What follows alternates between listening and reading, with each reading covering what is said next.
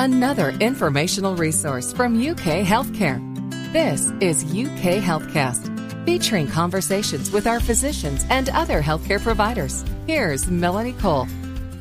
Through the hormones it produces, the thyroid gland influences almost all of the metabolic processes in your body. As a result, thyroid disorders can be far-reaching. My guest today is Dr. Rhys Randall. He's a board-certified general surgeon with additional fellowship training in endocrine surgery at UK Healthcare. Welcome to the show, Dr. Randall, and as we're talking about thyroid nodules today, I'd like you to start with a little bit of an overview, a physiology lesson, as it were, of what the thyroid does. Hi, thanks, Melanie, for having me. The thyroid is a small butterfly-shaped gland that lives in the center of your neck, and it primarily functions as a kind of guide for metabolism in your body. It produces a hormone that's referred to as thyroid hormone that, like you said, influences many of the different metabolic processes in your body, and so abnormalities in its function can certainly be quite impactful for a patient's everyday life, how they feel, their energy levels, their ability to concentrate, and just do normal day-to-day activities. So who gets thyroid nodules? Do we know what causes them? What are some common conditions and factors that would lead to them? By and large, thyroid nodules are very common, and we actually don't have a good grasp of what causes them or who's more prone to get them. By the time we're about 50 years old, almost half of us will have thyroid nodules. And they're so common, in fact, that we don't actually go looking for them. The way we find them most often is, for a couple of reasons. One, either a patient or their provider will feel a lump in their neck, and that will lead to a workup for a possible thyroid nodule. Alternatively, we do see sometimes thyroid nodules are discovered incidentally when imaging studies are performed for reasons completely unrelated to the thyroid.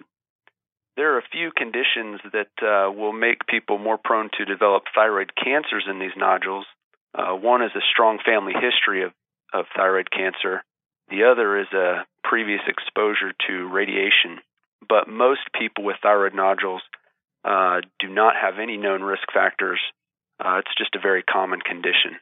So once you've detected them, then what? What's the first line of defense? And are nodules associated with thyroid function, as it were? That's a great question, one that we commonly address. By and large, nodules are completely separate from thyroid function. That being said, occasionally thyroid nodules will make too much thyroid hormone and cause what we call hyperthyroidism, where the body's metabolism is actually revved up, which can lead to rapid heart rate, a lot of anxiety, just feeling like you need to be on the go. So the first way that you work up a thyroid nodule when it's identified is by checking the thyroid function with a simple lab that you can get at any lab. It's very common.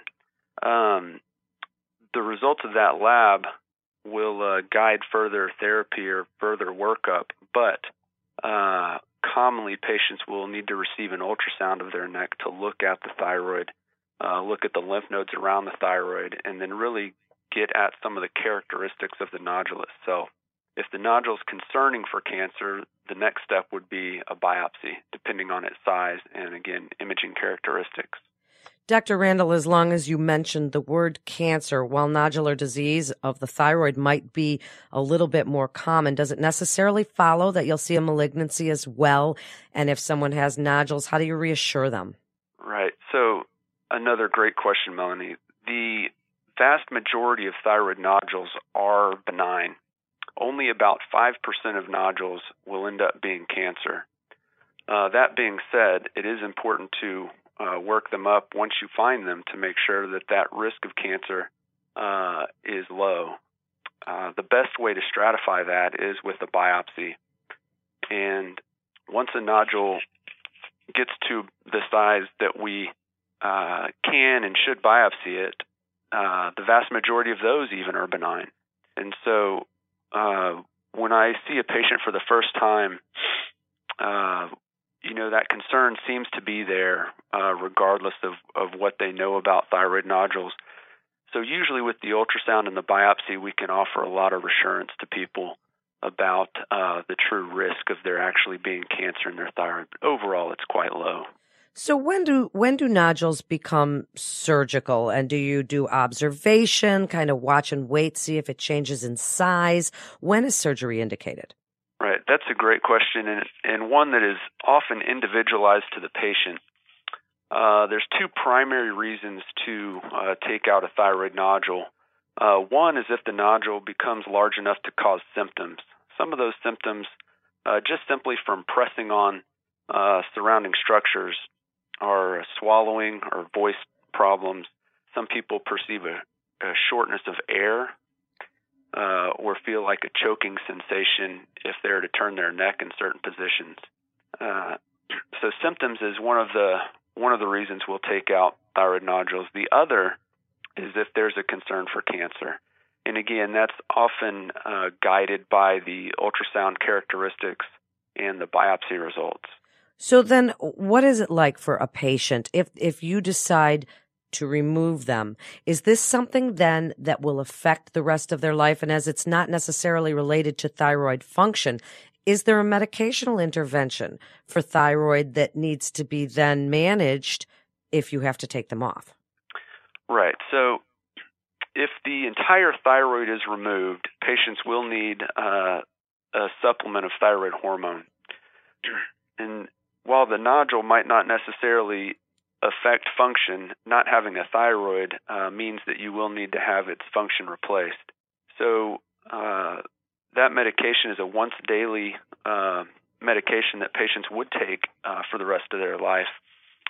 It's actually the most commonly prescribed medication in the United States, so it's widely available in many different forms, generic and otherwise. As far as the surgery itself, again, it's often tailored to the individual patient, whether part of the thyroid needs to be removed or the whole thyroid, with or without lymph nodes. And each scenario requires a detailed discussion about the risks, benefits, expectations, and really the goals of care for each patient. So to summarize, and I'd like you in this summary to discuss, the thyroid medications that you're discussing as it is so widely prescribed. What is it intended to do so that people who have to go on to thyroxine or whatever, they understand why that they're on this and what it's meant to do, and then summarize for us what you'd like people to know about the thyroid itself and thyroid nodules? Great. So the medication we take, the generic form is simply referred to as levothyroxine. It's what the thyroid makes. That is later converted into an active form in the tissues of your body. And so we aim to replace exactly what the thyroid makes, and we guide how much hormone we need to replace by the feedback that hormone gives on the pituitary. And so by measuring the thyroid stimulating hormone, which is the hormone that the pituitary secretes to regulate the thyroid, we can attempt to dose patients at exactly what their body needs. Thyroid hormone has been used in the past for a variety of different indications, and one of them is weight loss. However, they found that that is not a healthy way to lose weight because taking too much thyroid hormone is very hard on your heart and causes too much heart disease to actually have any benefit from weight loss. So it's really important to keep that dosing regulated to keep you in the right position. If you don't have enough thyroid hormone, then over time it can be very debilitating with just overwhelming lethargy or fatigue, and even to the point where people can become demented from not having enough thyroid hormone. So again, very important to keep things in the right range there. In summary, as far as thyroid nodules go, the take-home points really are that they're very common. When we do find them, we do like to evaluate them primarily with lab work, and an ultrasound are the usual places to start. Nodules that are concerning for cancer on ultrasound should be biopsied. to further help us guide therapy. Thank you so much, Dr. Randall, for being with us today. This is UK Healthcast with the University of Kentucky Healthcare. For more information, you can go to ukhealthcare.uky.edu. That's ukhealthcare.uky.edu. I'm Melanie Cole. Thanks so much for listening.